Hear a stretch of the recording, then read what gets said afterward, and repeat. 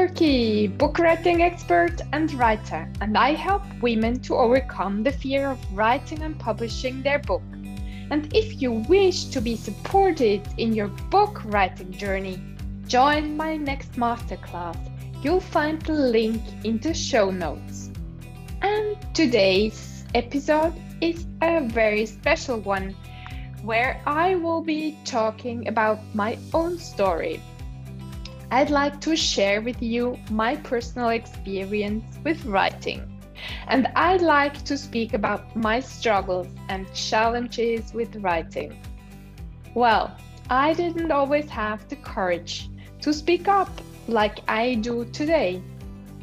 It's been a long journey where I always felt not being good enough. Actually, I worked a lot on my unworthiness with a lot of psychologists and psychoanalysis, and I took antidepressants for too many years to get rid of my dark moments, of my dark thoughts, my depressive states, and overwhelmed with feelings. I felt I was a sponge and I was taking over all other feelings of other people. You might have had such experiences too, and you might have thought that it will never end, this story of feeling not good enough, of feeling overwhelmed. And if such feelings like unworthiness sneak in your head while you try to write, it is very difficult to keep on writing and feeling good about your writing. When I look back at my time as a journalist about 30 years ago, when I needed to write a newspaper article a day, I think what made me push through and finish this article in my darkest moments was the pressure from my boss or from my colleagues. I felt I don't want to disappoint anybody. I don't want to appear as a weak person. And I pushed myself so hard as I was one of the rare women in the editor team. So I didn't want to hear my male colleagues talk about me that I wasn't capable to write my articles. No, never ever. So I forced myself really hard. But this didn't help to improve my self-confidence and letting go my feelings of not being good enough. They accumulated more and more, or they didn't get solved at all. So later, whenever I had to write for someone else, for a client, for example, I felt bad again. And these voices in my head started turning again. And finally, I decided to not to write again for someone else, but for myself. But imagine, this didn't help either, or still it doesn't help always.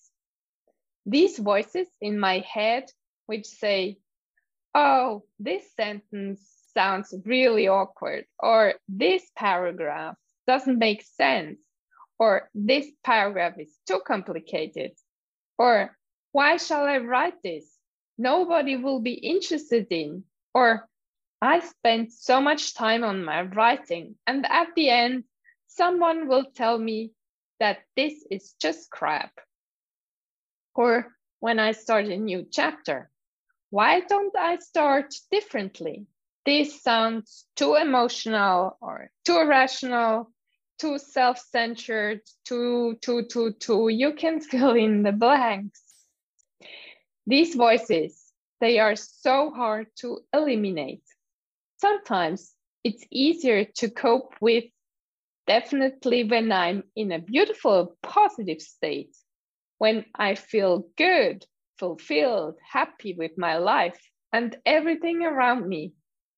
But I know these negative voices while writing so well when I'm trying to prove myself that I'm good at writing, that I'm good at telling stories, Then I put so much pressure on myself, and it's practically impossible to write a beautiful text.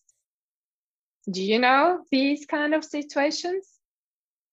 Maybe you experience it in other areas of your life with a goal you want to achieve, finding a new job or losing weight or getting pregnant, educating your child.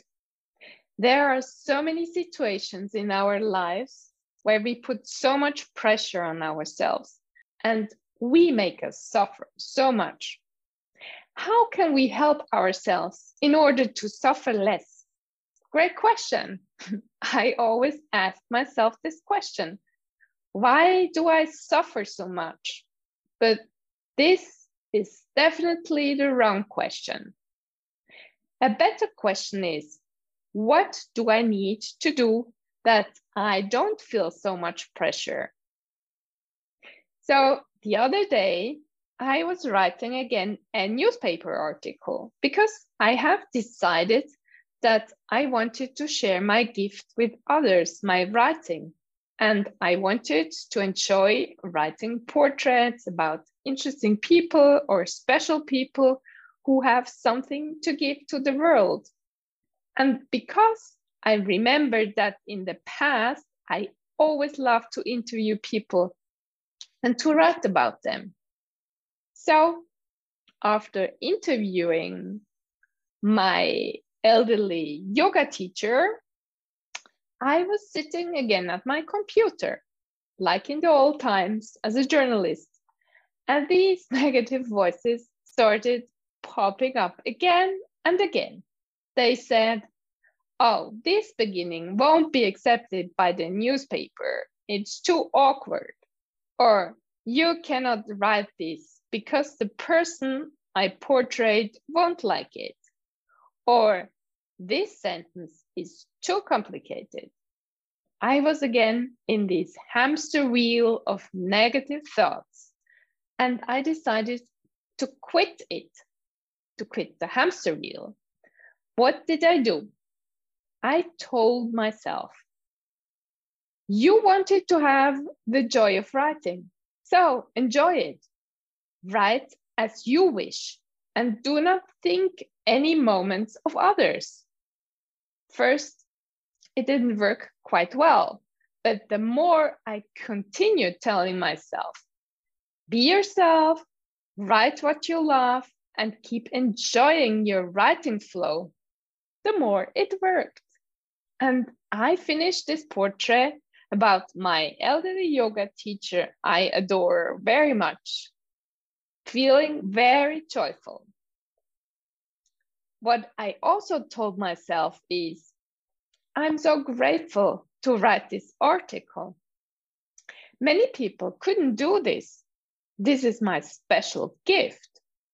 And if someone doesn't like this article, so what?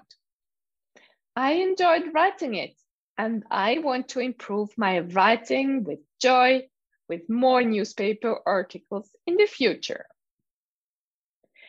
So I hope this short insight will help you with your writing.